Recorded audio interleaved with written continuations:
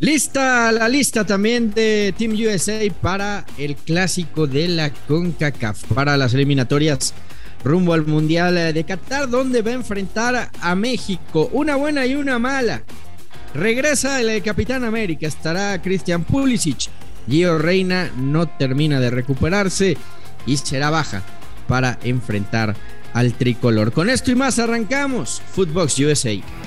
Footbox USA, con Rodolfo Landeros, Fernando Ceballos, Felipe Morales, el Franco del fútbol, y el Chato, Juan Carlos Ibarrarán. Podcast exclusivo de Footbox. Hola, ¿qué tal? Y sean todos bienvenidos. Hoy junto a Felipe Morales, mi Franco del fútbol. ¿Cómo estás? ¿Qué pasa, mi Fer? Saludos para todos. Capitán América en contra del Chucky, porque esta lista es de cara al juego contra México y luego contra Jamaica, pero por supuesto que queremos ver esa revancha de la Nations League en la que Pulisic, de penal, pues victimó a la escuadra azteca. Pero va a ser buen tiro, qué bueno que regresa, porque del otro lado, el del Napoli, pues también anda encendido. Sí, tuvo unos cuantos minutos Pulisic en la victoria del Chelsea en Champions, reapareció después de una larga ausencia.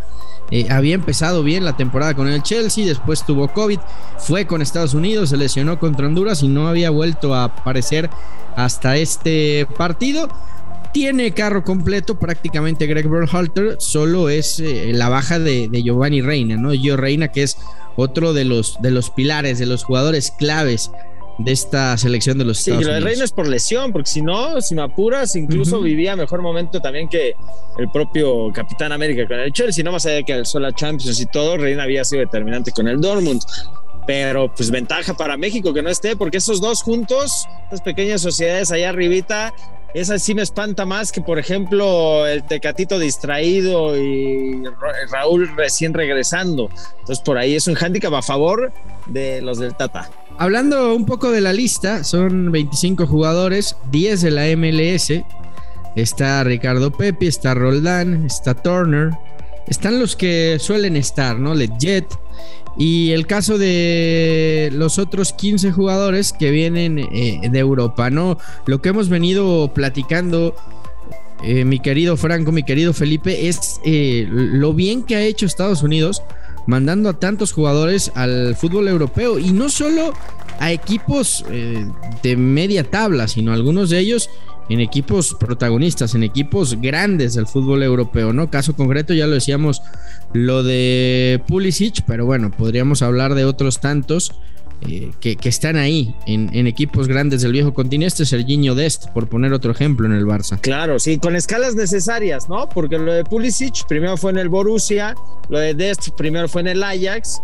Son procesos que se cumplen, que hoy cristalizan en dos monstruos, ¿no? Como lo estamos viendo, quizá el Chelsea incluso con la orejona puesta, lo del Barça en transición, pero por supuesto que también son procesos, dirían por ahí, en los que tiene que, ¿no? Un proceso, pero de menos a más, pero sí, hoy la actualidad en ese sentido, sí, por el cartel de equipos, pues es inevitable decirlo, por la importancia, por ejemplo, que tiene Jiménez en el Wolverhampton, pues no es la importancia que tiene Pulisic en el Chelsea, ¿va? ¿Me explico lo que quiero decir? Es decir, quizás algunos mexicanos tienen más ascendencia que algunos norteamericanos como tal en sus equipos, ¿no? Mira, la lista completa: Shane Johnson del New York City, no me salía.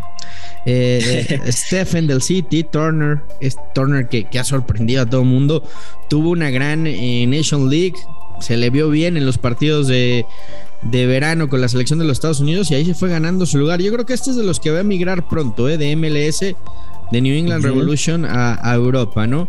Está Cannon del Boavista, está Mackenzie del Genk, está Richard del Hoffenheim, está Robinson del Fulham, el otro Robinson del Atlanta United, Mills, está Scully del Mönchengladbach, está Vines del Royal Antwerp, está Yeldin del Galatasaray, Zimmerman de Nashville, está Kellyn Acosta de Colorado Rapids, Tyler Adams del Leipzig, Gianluca Busio del Venecia, Ledjet, otro de los inamovibles de MLS, del Galaxy, McKennie de la Juventus, Musa del Valencia, Roldán del Seattle Sounders, y los delanteros: Harrelson del Red Bull Salzburgo, Arriola del DC United, Ferreira del Dallas, Christian Pulisic, que ya lo mencionamos, Timothy Weah de Lille y por supuesto, ¿quién falta, mi querido Franco?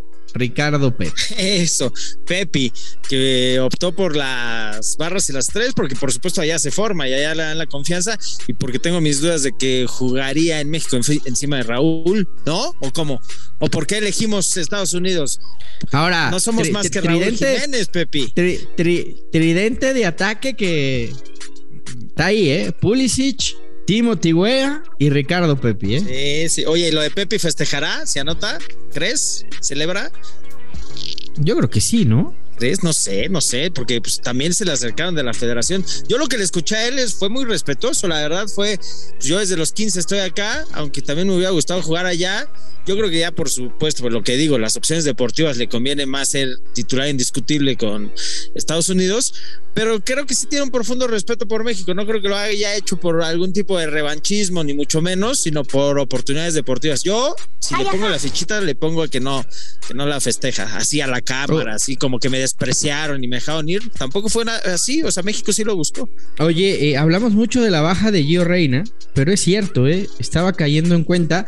Y hay otra baja importantísima por lesión. Serginho Dest no está siendo convocado, y había sido de lo mejor, por no decir el mejor de Team USA en los pasados juegos eliminatorios. No jugó ni contra el Dinamo de Kiev Champions con el Barça, es decir, ya la arrastra. Y te acuerdas que también cuando vino a CONCACAF, bueno, más allá de que hace un golazo contra Costa Rica, la escuadra. En los dos estaba tocado.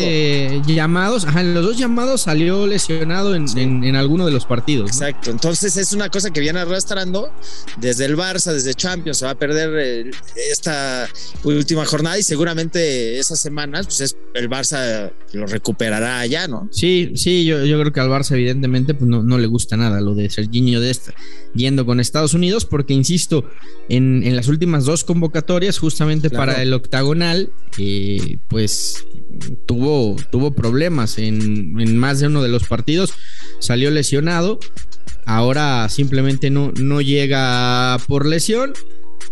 Se espera pues un lleno total en Cincinnati. Se movieron de Columbus ahí al ladito, un estadio nuevo espectacular en donde se va a jugar el partido, el TQL Stadium de Cincinnati, que es realmente... ¿Mucho frío?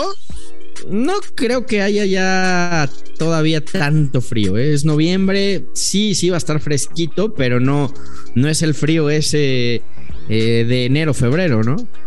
Sí, al que te llevaba, ¿no? Te querían llevar para tener esas condiciones. Mira, ahorita que sea lo de Dest, pasó con Vega, ¿no? Con Alexis, que ahora no es convocado tampoco con México, y también es lo patearon contra Costa Rica, y después tuvo lesión ahí también en Centroamérica, y aún no lo recupera el Guadalajara. Son los riesgos de los virus FIFA, le dicen algunos, ¿no? Pagan los equipos, los lesionan los seleccionados. Pues así las cosas con Team USA, una convocatoria bastante competitiva.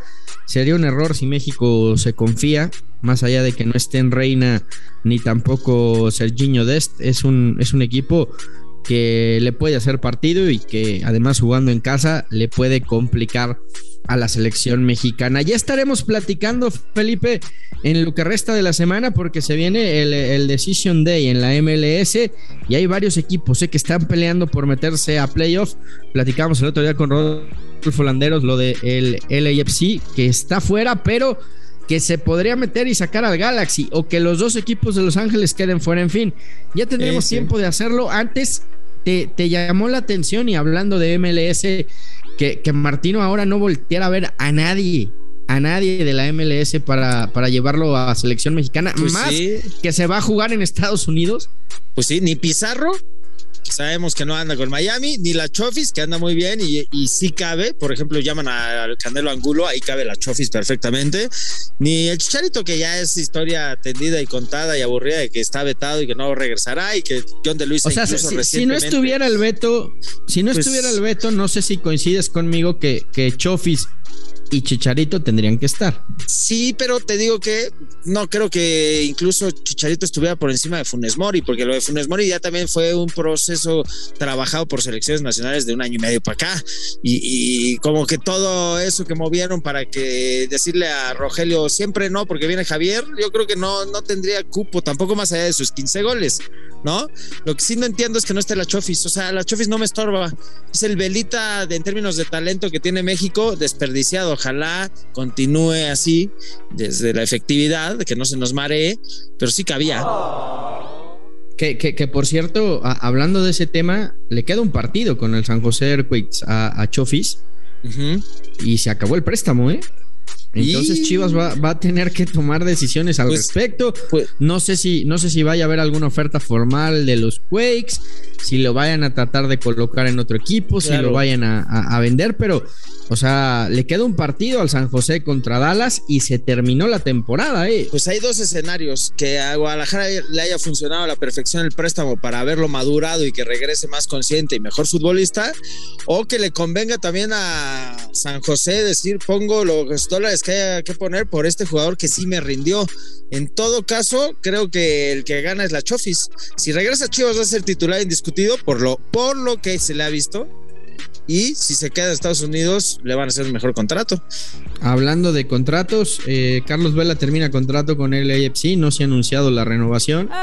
No se sabe qué va a ser del futuro de Carlitos, porque se ha hablado de todo, quedarse en la MLS, regresar a Europa, irse a jugar a Australia. Puede pasar todo con Vela. Australia. Por Australia para que se vaya. Dijo Vela que por qué no, que pues, vivir en Australia no está mal. No, hombre, bueno, va a estar padre vivir allá con australianas y koalas y lo que me digas y bambús, pero Vela todavía tiene como para 1 añito, 2 buenos, incluso en la Liga Española, que lo repatrie la Real Sociedad. ¿Cómo la verías ahí? O que se lo lleve el Cholo, que se lo recomiende Griezmann, ¿no? Sí, puede ser. Puede ser. No, bueno, ¿sabes qué? Con el Cholo dura 3 días.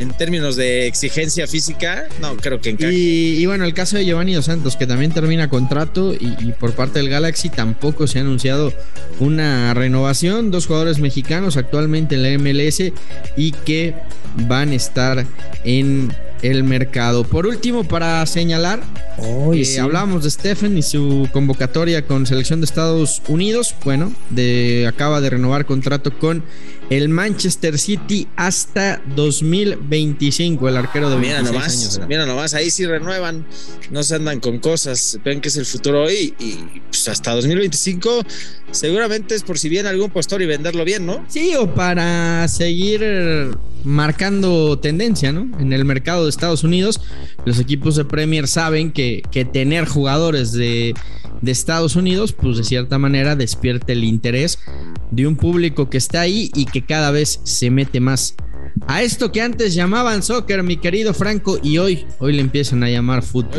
Hoy sí, fútbol. Estaban mucho más adelantados en la femenil, que hace 30 años ya estaban adelante de todos, pero ahora en la varonil ya se empieza a llamar como se le tiene que llamar, fútbol tal cual. Ahorita que seas lo de Jonah, también cepilladito, de la de Tata. Yo creí que aquella vez que sale a jugar cuando muere su padre Cicinho, lamentablemente se había ganado un lugar desde la voluntad, desde querer estar, pero no, más allá de que tuvo buen accionar en aquella copa, pues no, lo cepilló también el Tata. ¿Sabes qué? Un equipo más dinámico, Martino, en el medio campo. Jonah ha tenido un problema durante todo el año y ya lo viene arrastrando desde el año pasado de lesiones, y él explicaba el otro día que es un tema de cómo pisa él, que le hicieron estudios porque no entendían por qué se estaba lesionando tanto, y al parecer la manera como pisa, como hace su pisada, llega un punto en que se desgasta y le empieza a provocar calambres. Entonces ahora estaban trabajando con él para que pisara distinto, ¿no?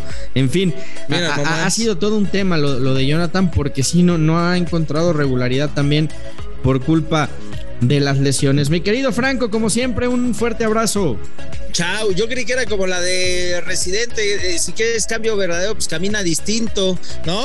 Si quieres ser seleccionado, pues camina distinto, Yona, ¿no? Pero bueno, Fer, ojalá camine diferente y ahí que nos cuente qué pasa. Mira, lo importante es que camine, ¿no? Que siga con ese buen fútbol que tuvo durante tantos años, ¿no?